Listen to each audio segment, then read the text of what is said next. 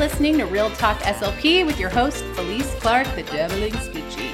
This is a show to help speech pathologists navigate the SLP world with real-life stories to celebrate therapy successes and how to persevere when failure comes knocking on your door. Hey there, SLPs. Welcome to the Real Talk SLP podcast. Today we're going to be talking about taking language samples and how you can use these informal assessment tools to help you make better clinical decisions and feel more confident with where you're starting in therapy. So I wanted to have Allison Forrs come on and share some of her language sampling collecting. I don't know if I said that right. Language sample collecting tips. And yeah, welcome, Allison. Hi, thanks for having me. Yeah, I'm so excited to talk about this because I think this is a tool that we could use in therapy more than maybe what we either dread it, we think it's too labor intensive, or we're not sure how we can best use language samples. So I think this is going to be a really action-packed episode. How are things going, or what's new with you? Or I don't know if you want to tell everyone who you are. Allison's been on the podcast before, and I can't remember which episode though. I have to go back and look. I forgot to check. That's okay. Yeah, I've been on the podcast before, and I think we talked about like sensory strategies, incorporating sensory strategies in therapy. But yes, I am an SLPA. I create a lot of speech therapy resources and content on my blog and in my TPT store. I have two kids, 5 and 2 years old. My 2-year-old is cleft affected. So I also do kind of talk a lot about cleft speech in my little online space as well. Yeah. Now you're jogging my memory. It was about sensory strategies. I will link that episode in the show notes. And yeah, and a fun fact about Allison and I is that we live about 15 minutes from each other. So we are able to hang out sometimes, and we're going to do a little project together because that's one of the reasons why I wanted to have Allison come on the podcast, because we have been working behind the scenes to bring you a live webinar about effective grammar strategies that are going to help you improve syntax and morphology with your students and give you some practical application for how you can do that in therapy. And so while we were planning all the behind the scenes of that, we were figuring out some trouble areas that SLPs feel, not confident in with therapy. And one of those is knowing where to start uh, with your students who have a language disorder. And we know that using language samples can be that great tool that you can use to find a starting point and head into therapy with more confidence. So that's why we're going to talk about that today, because one, we want to talk about our live webinar happening in June, and we want to let you know about that so you can get on the wait list. And two, we wanted to give you a little sample of what's to come. Yeah, exactly. There was a lot we wanted to include in the webinar, but we can't fit it all. So language samples isn't something we really dive into. We more dive into some evidence-based practices for grammar like strategies. So I think it's good we're touching because this is the first step. The first step, and it's not as scary as it needs to be. And I think language samples are probably a pretty underutilized tool, or maybe we're not like getting as much out of them as we could be. Yes, and I remember when I was full-time in the schools, I always took an informal language sample, but I struggled either getting the 50 to 100 utterances, or I wasn't really sure. I would struggle with how do I quantify what is happening in the language sample, or figuring out where to start with a student where I'm like finding patterns of errors. So getting a little refresh on collecting language samples is always a good practice because we're so busy with our caseload that sometimes we forget about tools that we could use to help us with assessments. So I'm like, anything else to add before we jump in? I don't think so. Yes. And so before we jump into, I want to let you know that the wait list to sign up for the effective grammar strategies for language therapy will be in the show notes. so that when tickets are ready to be sold, you can sign up and you will get a coupon code for $5 off the event. So you definitely want to get on the wait list. All right, first up, Allison, why do we take language samples? They're a really good assessment tool when it comes to, we kind of want to do a gross overview of a child, what is happening with their language.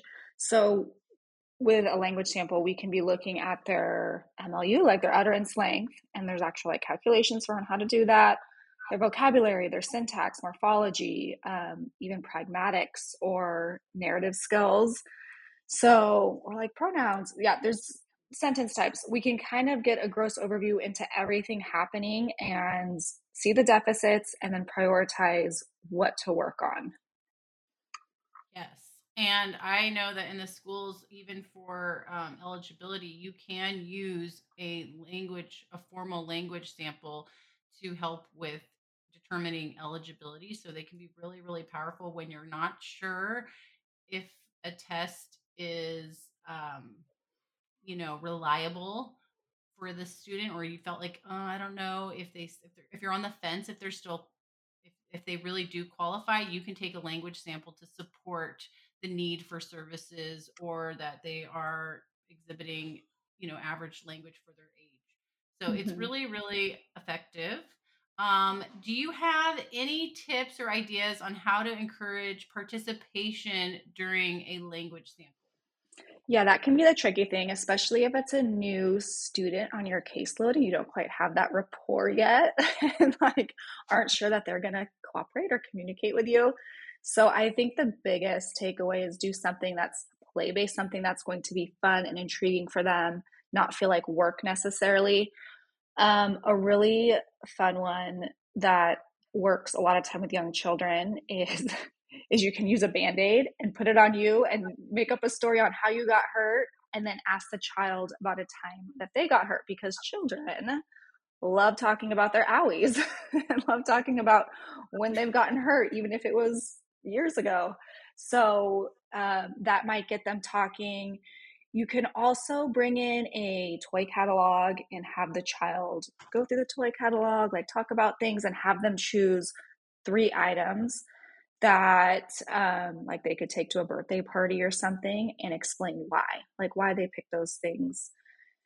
Um, and then my kind of go-to trick, even in just general therapy, is if a child's not participating, I will incorporate like like a toy I have in the room, whether it's a stuffed animal or a, playhouse figure, and have them participate with me. So have like the little, I don't know, like the dog from the playhouse, have the dog pick out 3 things from the toy catalog and the dog can explain why. And that can sometimes bridge that gap.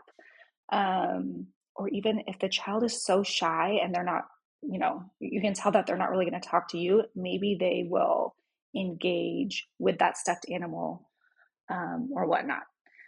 So those are some like of my, those two are probably like my go-to tricks. And then also it's, if you do have a line of communication with the caregiver, asking them if there's anything that the child is super into at the moment, any interests, or if they've done any activities recently that they might be willing to talk about, like if they just went to a birthday party or if they just went to like Disney on Ice or something that they would be excited to share about. Awesome. Yeah. And I will attest to the Band Aid strategy. That's a really great idea because I literally was serving at church on Sunday in the 4-year-old room. And every kid, I said, oh, so one kid shared that they had a boo boo. And then I shared that I've had boo boos before. And I shared a story. And then everybody at the table started showing me all their boo boos and how they got Yep, hurt. And it was a hot topic for sure. it's a hot topic. Um, so I really like that tip. And so I'm guessing that if you're going to do a language sample and the child might be shy, like giving a parent survey before you're doing the assessment or talking to the parent on the phone is probably best, so that maybe you can get access to that toy or some sort of material that the kid is really digging. Hmm. Awesome. Do you have any toys that you would recommend for a language sample? Like, is there a certain toy that you gravitate towards when you're doing a play-based approach to try to get those language utterances? I mean, usually you have like a toy or two in your room that seems like the hot toy at the moment, like kids just can't resist. So, like I feel like a bubble gun or something. Like usually there's like kind of like a go-to toy at the moment. And what I like to do is put that high interest toy like in a clear bin and pretend I can't open the bin, like, oh, let's play with this one. And I'm struggling to open it and ask them, say, oh, can you open it? Can you help me? And sometimes that will bridge that gap of, getting them broken in, like just kind of overcoming the shyness or whatever. And then we can play with the toy. So I mean, with working with younger children, at least like an early intervention or preschool, I love the open ended toys at the playhouse, the toy farm, the play kitchen. Those seem to just be work most of the time for most kids. Um, for older kids or, for like elementary, I like to have busy picture scenes on hand that there's just a lot going on and we can talk about them, like what's happening in the scene. And I can ask them questions like, oh, if you were in the picture scene, what would you do? Like, what would you be doing or what activity would you be participating in? Um, or just bringing up silly things that are happening and laughing about it and discussing it. So those are kind of my like go-to activity ideas. If it's a kid I'm not really sure what they're going to gravitate to, I'll put out a couple things in the room and just let them, I'll be like, okay, what are they going to go to when they enter the room and see what they do? Yeah, that's a good point to just, if you're not sure or if they're not engaging, just like put up some choices. I know that I think you have a blog post about picture scenes, or don't you have a Pinterest board Mm-hmm. with different, we Yeah, can I link that do. too. Yeah, I have a Pinterest board that has a ton of those busy scenes I'm talking about. So you could even just open it up on your computer, pick one. Like you'll obviously need an internet connection if you don't like select it or print it out beforehand. But a lot of times I just leave it up on my computer, and kids really like um, talking about them. Yeah, and if you go to her, I'll link the Pinterest board or the blog post in the show notes. But then if you want to have those on hand on your iPad or your computer, you can download them, upload them to a Google Slide, and I'm pretty sure you can access Google Slides off the internet. Yeah, I think you can. I think you can. So you do have to do Yeah. a little bit of work if you're wanting to have those available, but then they become something that you could just pull up um, on the fly when you're doing a language sample. Or even, language samples, when I used to do them, I used to do them a lot for assessments, but I forget that I could use these for progress monitoring or getting baselines or figuring out like where do I need to go next with the new annual IEP? Where's the next starting point? So, having those on hand is super helpful. All right. Awesome. Awesome tips. So, what tips do you have for collecting the language sample and analyzing it? Yeah, I think my biggest tip is to record the sample because it's really hard to participate in actually like leading the language sample and then trying to like think through all of the different grammatical eras and what they're doing. So I would record the sample. You can use Audacity, which is a free program, or any other program you might have to record and refer back to later.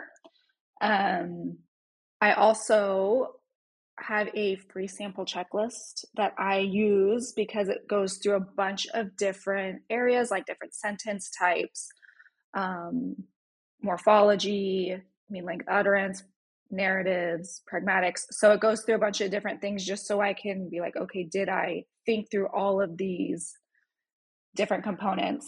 So I like having, and there's other free ones online too. Like you can Google it and see if you can find a language sample that you checklist that you like to kind of keep you on track and make sure you've paid attention to the main areas you should be listening for.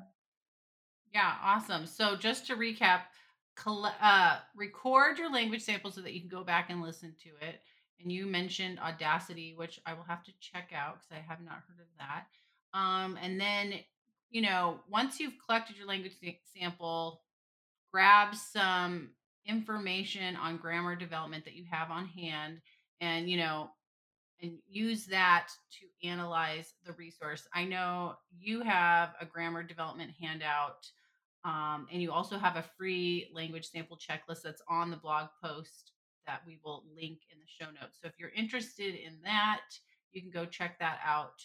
Um, and I know for myself, I serve a lot of bilingual students who English is their second language. So I often have a cheat sheet for the language that the student speaks, their primary language, so that I can look to see if there is a difference in their production, or, in their MLU or their syntax that's consistent with their primary language.